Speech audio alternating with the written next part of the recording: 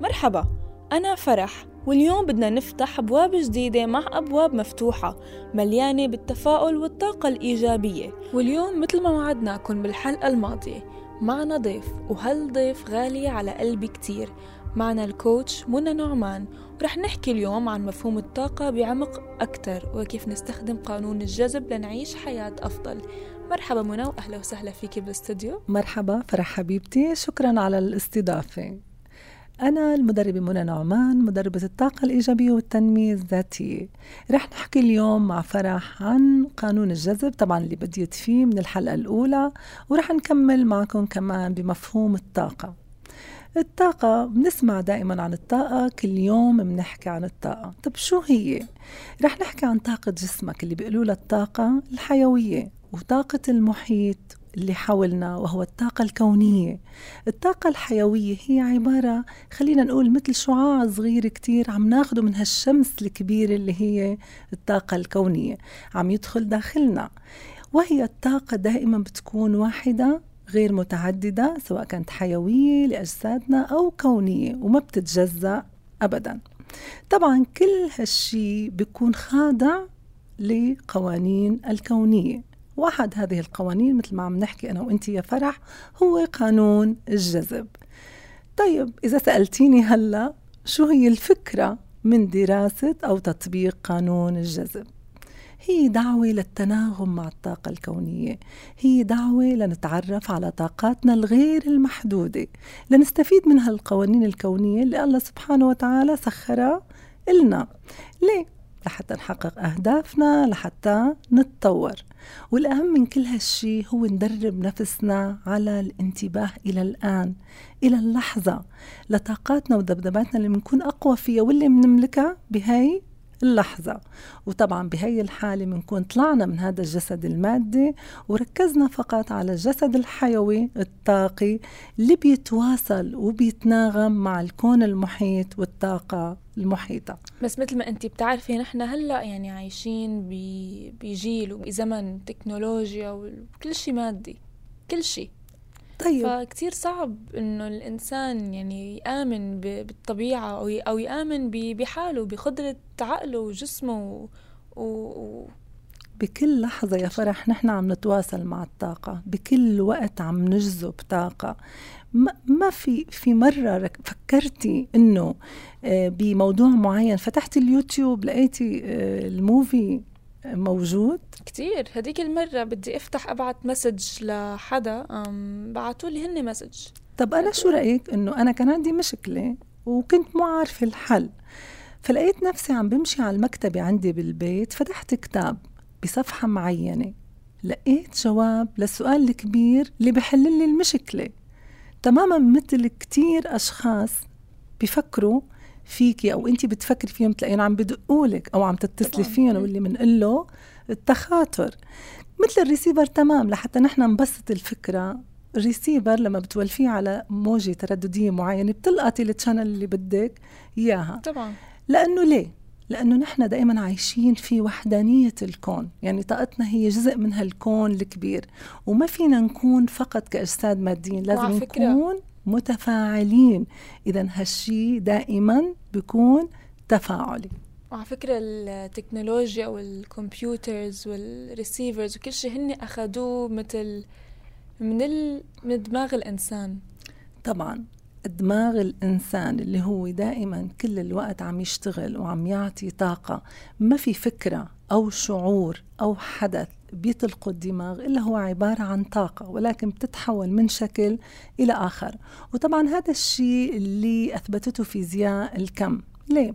لأنه الأجسادنا المادية واللي هي الدماغ والجسد وكل شيء هو عبارة عن خلايا. طبعا أصغر جزء بالخلية هو الذرة، والذرة أصغر جزء فيها هو الفوتون. إذن كل شيء نحن فينا هو طاقي. الفوتون هو عبارة عن محفظة طاقية تتذبذب طوال الوقت وبتنتقل من مستوى إلى آخر حسب إذا كسبت طاقة أو عطت طاقة. إذن فنحن اللي مسؤولين عن أنفسنا وعن الطاقة. يعني هلأ نعمل تجربة صغيرة أنا وياكي. إذا فركنا الإيدين ببعضهم بتشعري كأنه في حقل مغناطيسي موجود بينهم.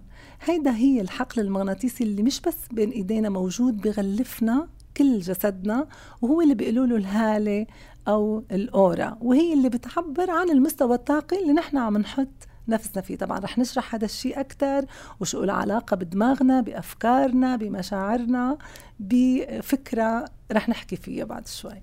طبعا مستمعينا، يعني إذا في أي exercise الكوتش منى عم تحكي بنعمله كلنا سوا، لأنه صدقوني كل شيء هي عم بتقلي عنه جربته قبل ما نسجل الحلقة، ويعني زبطت أكيد. أنا بيهمني كمان اللي عم يسمعونا أنه هلأ نبدأ فعلا نحس ونفكر ونشعر ونجرب. التجربة كتير مهمة بحياتنا، دائما ما ناخد آراء وأفكار خالصة، لا، نحن نفوت بالتجربة ونمشي بالموضوع لحتى فعلا نصير في قناعة ذاتية. طبعا الطاقة محسوسة مثل ما قلت لك، يعني أبسط هي مثال هي فرك اليدين مع بعضهم بيطلع عندي هذا الحقل المغناطيسي. حتى بيقولوا بالبالون إذا بتعملي هيك على الشعر طبعا شحنات كهربائية. بالإنسان طاقة الإنسان لأنها هي الطاقة الحيوية بتكون مثل ما قلنا تفاعلية، بيكون إلى معنى.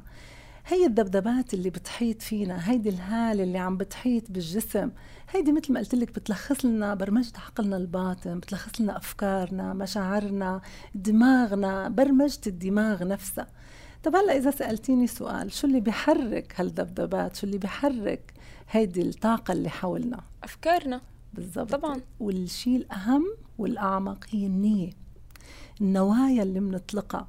النوايا هي طاقة كونية هائلة، ما في نية منطلقها إلا ما بترجع لنا أهداف محققة عاجلا أم آجلا. هي وحدانية الكون.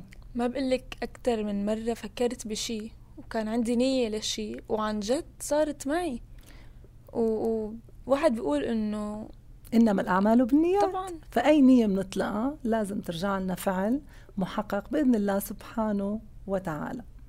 في شيء مهم لازم نعرفه كمان بهاي الذبذبات، إنه حركة الذبذبات ترتبط دائما بالشيء الجميل وغير الجميل، بالإيجابي أو غير الإيجابي. كل شيء ذبذباته سريعة وعالية بيكون يعطيني شعور إيجابي، مثل الطبيعة تمام. لما بروح على البحر، على الغابة، على الصحراء الجميلة، بشعر بالارتياح. ليه؟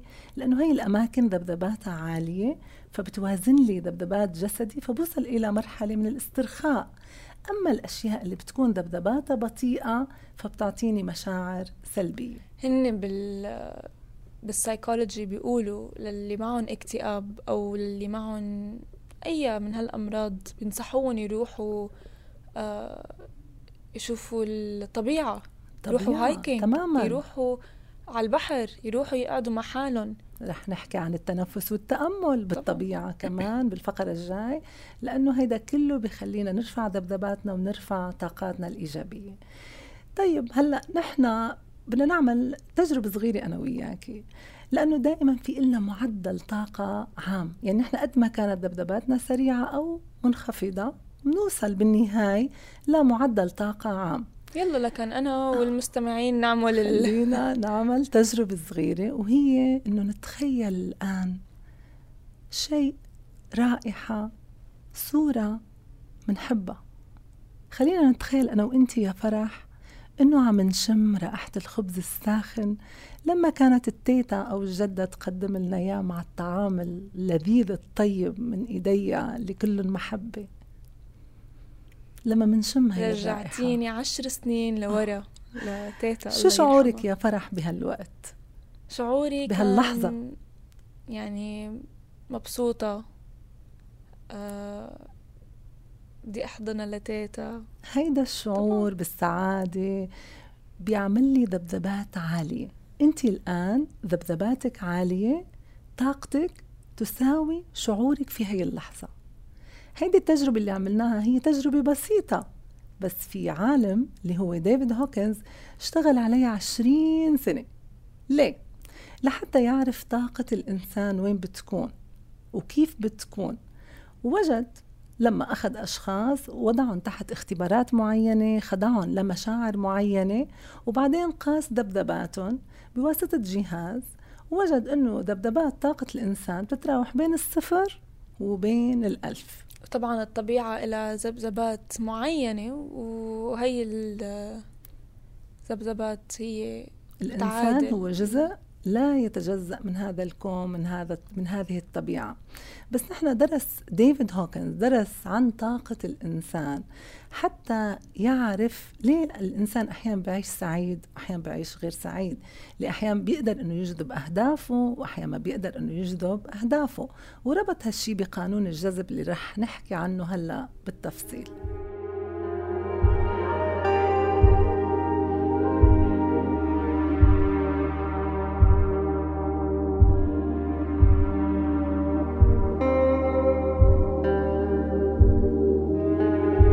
منى، حكيتيلي انتي عن سلم العواطف، فشو هالشي وكيف له علاقة بقانون الجذب والطاقة؟ اوكي حبيبتي فرح، طبعا نحن حكينا انه ديفيد هوكنز اشتغل على هالسلم 20 سنة وعمل طريقة ليقيس ذبذبات طاقة الإنسان، وربطها طبعا بمستويات الوعي أو الحالة الشعورية، مثل ما عملنا التجربة تمام لما شمينا ريحة الخبز السخن وحسينا أنه نحن طاقتنا تشبه هذا الشعور. تماما عمل ديفيد هوكنز أنه جاب أشخاص وضعهم بمستويات وعي معين بحالات شعورية معينة وقاس طاقتهم عن طريق جهاز معين. رح نشرح بسرعة طبعا عن هالجهاز، لأنه لقى أنه طاقة الإنسان تتراوح بين 0 إلى 1000 هرتز. شو يعني 0؟ 0 هو يعني اللاوعي، ما في وعي، وال1000 هي أعلى وعي. كلما ارتفع الوعي وارتفعت الأخلاق ارتفعت الذبذبات وارتفعت الطاقة. لا أنت عم تقوليلي أنه 0 هو اللاوعي و1000 هو الوعي، صح؟ أكيد. بس بنفس الوقت قانون الجذب عم بيصير باللاوعي، بالعقل الباطن. بالعقل الباطن. أوكي، رح نشرح هالفكرة أكتر. خلينا نركز هلأ على موضوع السلم. وأكيد رح فسر لك كيف بيشتغل قانون الجذب. طيب، وجد ديفيد هوكنز إنه مشاعر الإنسان من 0 اللي هي العار، الذنب، الخمول، الأسى، بتطلع شوي شوي، يعني من 0 اللي هو العار بيطلع شوي للذنب، للخمول، للأسى، للخوف اللي هو 100 مثلا، الشهوة 125 هرتز، الغضب 150، إلى الكبرياء اللي هي 175. هيدي المشاعر طاقتها منخفضة اللي هي تحت 200 هرتز. طبعا هيدي المشاعر هي منقول عنها مشاعر سلبية، وهيدي الطاقة تحت 200 هي طاقة سلبية أو طاقة خوف. أما فوق 200 لما بنطلع شوي شوي من السلم بصير عندي الشجاعة اللي طاقتها 200، الحياد 250، الرغبة 350، التسليم، الحكمة، الحب بنطلع فيها لل500. طبعا هلا انه المستمعين بيحاولوا يتخيلوا معنا السلم، لانه نحن انتوا لحتى لكم منى عندها الورقه الملونه، اما انا عندي الورقه السوداء والبيضاء. اخذت الملونه. حبيبة قلبي، أحسابك الورقة والألوان، كل علبة ألوان حجب لك. بالنهاية حتى الألوان مثل ما عم تقولي فرح إلها علاقة بالذبذبات وترددات الطاقة، وهيدي الألوان اللي انوضعت قدامي هلأ على السلم هي منا عفوية ومنا عشوائية، كل لون بيرتبط بذبذبات معينة وله تفسير معين. رح نرجع للفكرة الرئيسية اللي عم نقول تحت 200 وجد ديفيد هوكنز إنها هي طاقة سلبية أو إنها هي طاقة خوف، وفوق 200 لما عم بلش نطلع بالسلم هي طاقة إيجابية أو طاقة حب. طبعا. طيب هلأ شو له علاقة قانون الجذب؟ رح نحكي شوي شوي إنه نحن لما بيكون أي شخص موجود بمستوى العار، يعني هو وضع نفسه ذبذباته في مستوى منخفض، شعور بالذنب، كيف بيكون إحساسه؟ بيكون في ذل، في لوم، نظرته للحياة تكون رديئة، تعيسة، يائسة، حزينة. شوفوا الأسى والحزن قديه طاقته ضعيفة، 75 هرتز. لما أنا بغرق بالأسى، بغرق بالحزن، لما بالخوف قديه بنزل طاقتي، قديه بيكون عندي قلق، بيكون ضد الحياة. حتى الشهوة لما واحد بتوق للمال، للأشياء اللي بضل يركض وراها وما بيحصلها. الغضب، الكره، قديه أنا بنظر للحياة، لهالكون اللي حواليه، للأشخاص بنظرة غضب، فدائما بكون مصدر عنف، مصدر مشاعر سلبية. حتى الكبرياء، قد ايه الكبرياء أيضا بيكون من الطاقات السلبية، لأنه أنت اللي عنده كبرياء، عنده الأنا العالية، دائما بيستنزف طاقة الآخرين ليغذي هذا الإيجو اللي عنده، فبيستنزف طاقته وبيستنزف طاقة الآخرين. إذا هو مستهلك للطاقة، فبيكون بيعطي مشاعر بتلاقي سلبية. هو أو هي اللي بيكون عندهم كبرياء من جوا هن أكتر عالم ما مبسوطين تماما، ما مبسوطين، لأنه يطلبون المزيد. طبعاً. دائما بيطلبوا المزيد، دائما يطلبوا المزيد. طب أنت فرح، هلأ لما أنا عم أقول العارض، ذنب، الخمول، الأسى، الخوف، الشهوة، الغضب، الكبرياء، ما عم تشعري بأنه أنت انقبضت مشاعرك؟ طبعا بعكس لما نحن شمينا ريحة الخبز السخن وتذكرنا التيتا، صح؟ طبعا. فإذا أنا مجرد عم بحكي هيدي الصفات، عم بشعر بأني بمشاعر، أشعر بمشاعر سلبي. إذا أنت وعم تحكيهم بتحسي بمشاعر سلبية، فكيف إذا نحن عم محاطين حوالين عالم بأشخاص عم يعطونا هاي المشاعر؟ إذا الذبذبات بطيئة، المشاعر سلبية، والطاقة طاقة خوف وطاقة سلبية. طيب ديفيد هوكنز طلع شوي شوي بالسلم وجاب أشخاص فيها سعادة وفرح وفيها مشاعر أرقى وأخلاق عالية، فوجد أنه الشجاعة بلشت ترتفع الطاقة 200، مثل ما قلنا الحياد 250. الحياد مشاعر كتير حلوة، لأنه أنت بالنهاية لا عم تعطي طاقة ولا عم تاخدي طاقة، بس عم تشعري أنه عندك ثقة بالآخرين، وأنت شخص منجز، عم يعطي، عم بيقدم. إلى الرغبة والتسليم، الحكمة، قديه الوعي، المعرفة بترفع لي طاقاتي، بترفع لي ذبذباتي. انت عم تنتبهي انه لما عم نرتفع 200 250 300 350 400، اذا الذبذبات عم ترتفع بتكون سريعة. اذا لنوصل الى كمان الى الحب، قديه الحب هو طاقته عالية 500. الحب قديه بيفتح لنا مجالات، قديه بنشعر بسعادة، وبنوصل للفرح. يا فرح أكيد أنت اسمك على مثل ما بيقولوا اسم على مسمى، فأنت بتعطي فرح. طبعا اسمك يا فرح، وأنت من الطاقات العالية اللي بتعتبر بال540. ودائما الفرح هو طاقة جاذبة عالية. لما أنت بوضع فرح تجد دائما فرح، الاشياء البوزيتيف، دائما مغناطيس للاشياء الجميله. انت بمشاعر الفرح دائما انت مغناطيس للاشياء الجميله. بنطلع شوي شوي لنوصل الى المراحل العليا اللي هي السلام والاستناره. السلام والامتنان والاستناره. الامتنان هو من الطاقات العاليه جدا جدا، وبالحمد تدوم النعم. لما أنا بشكر وبمتن الله سبحانه وتعالى على كل النعم اللي عم يعطيني إياها، الله بيبعت لي المزيد والمزيد. طبعا. وأيضا السلام، قديه حلو أنه يكون في سلام.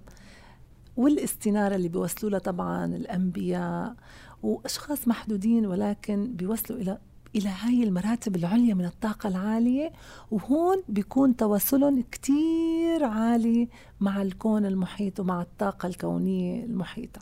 هو على فكرة من أهم قوانين الجذب لحتى تقدري تطبقيه لحياتك، إنك أنت تكوني ممتنة من كل شيء. يعني أكيد. يعني لازم تكوني أنت grateful.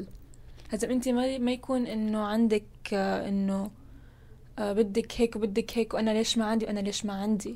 مزبوط. بدك تكوني أنت معكي في سلام بقلبك بين كل شيء منيح وما منيح. إذن هي خلطة سحرية. طبعا. هي خلطة سحرية بين الطلب، بين الامتنان، بين الحب، بين الفرح، بين الدعم، بين الحياد، بين الوعي والمعرفة. فكل ما ارتفعت الأخلاق ارتفع الوعي، وارتفعت الذبذبات، وارتفعت الطاقة الإيجابية. إذن هي العلاقة اللي استنتجها هوكنز بالسلم اللي حطه. طيب هلأ نرجع لسؤالك يا فرح، شو له علاقة هيدا السلم بقانون الجذب؟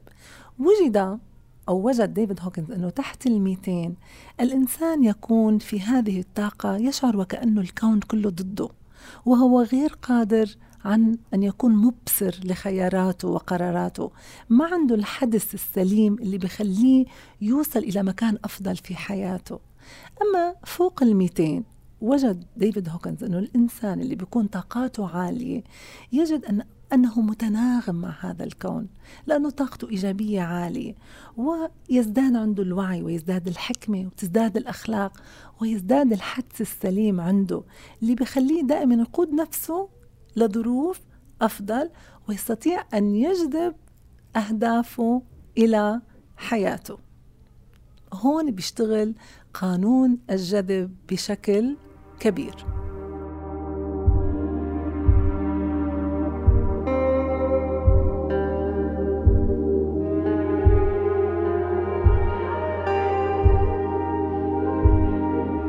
طب منى، هلأ أنتي خبرتينا عن كل هالحقائق العلمية وكل شيء اللي بيدور بقانون الجذب بعمق. كيف نحن نقدر نطبق هالقانون، وكيف نحن بنقدر نجذب اشياء نحن بدنا اياها لحياتنا؟ كتير حلو هالسؤال يا فرح، لأنه فعلا نحن كيف بنقدر نجذب الاشياء اللي بدنا اياها؟ بس للأسف أنا بقولك إنه في أشخاص كتير بتجذب أشياء ما بدها إياها. وإذا سألتيني كيف بصير هالشي؟ بتفكيرهم السلبي طبعا. بتفكيرهم السلبي. إذا رجعنا للخط تحت 200، إذا أنت تجذب ما أنت عليه. يعني إذا كانوا هني مثل ما قلتي سلبيين وأفكارهم سلبية وحاطين نفسهم تحت 200، فإنهم دائما ما بيقدروا يجذبوا الأهداف اللي هي فوق 200. يعني أنا كيف بدي صدق إنه شخص عم بعيش حالة غضب وحزن وأسى وشعور بالذنب وبده هدفه يكون بالسعادة وبالفرح وبالحكمة، ما بيقدر يجذب الأهداف اللي هي فوق 200 وهو تحت 200. لابد له أن يطابق ذبذباته الحالية مع ذبذبات أهدافه، وهي الآلية المغناطيسية اللي بيحدث فيها التجلي من خلال قانون الجذب. وفي شغلة تانية كمان، إنه أنا بجذب الشيء اللي أنا دائما بنتبه له وبركز عليه. أنت تجذب ما تنتبه إليه، سواء كنت عم ترغب بهالشيء أو أنك منك رغبان بهالشيء. ولحتى تعرفي أكتر قديه الجذب سريع، في معلومة علمية وفيزيائية بتقول إنه كل فكرة تحتاج 17 ثانية حتى تتجلى لتصير حقيقة، وبتحتاج 68 ثانية حتى تصبح قابلة للجذب. طبعا هيدي شغلة علمية. إذا التناغم مع الكون والمحيط والذبذبات العالية هي اللي بتخلي من خلالها أنه يحدث هذا التجلي، وبتنعكس دائما هيدي التجليات في المحيط وفي ردات فعل الشخص اللي بتتحقق أحلامه وبيجذب اللي بده إياه. ومثل ما قلنا فوق خط 200 هذا الشخص المحب الفرح دائما بتلاقي منه دعم من حوله، من الأشخاص، من الأفراد، بيفتحوا له فرص، بيقدموا له تعاون، في احترام، حتى دائما تفتح أمامه أبواب. وإنتي مثل ما سميتي البودكاست هي أبواب مفتوحة فوق 200 لكل اللي عم يسمعونا. خليكم فوق هالمستوى، لأنه هون بتفتح لكم الأبواب وبتحققوا أحلامكم وأهدافكم. طب كيف فينا نحن نضل فوق 200؟ بالامتنان. الامتنان هي من الطاقات العالية، بالشكر والامتنان، الفرح، الحب قديه الحب مهم. دائما نحن لازم نركز قديه لازم نحب أنفسنا بالدرجة الأولى قبل ما نحب الأشخاص اللي حولنا. الحب غير المشروط لما أنت فعلا هو من الطاقات العالية، العطاء. فإذا كل شيء، الصفات، الأخلاق، الحالات الشعورية، الطاقات العالية اللي هي فوق 200 بتخلينا نجذب أهدافنا وأحلامنا. فينا كمان عن طريق تقوية الحدس. قد الحدس هو بيرفع لنا الطاقة الإيجابية، لأنه ذبذباته عالي، بقوي البصيرة، ومصير فعلا نختار شو بدنا.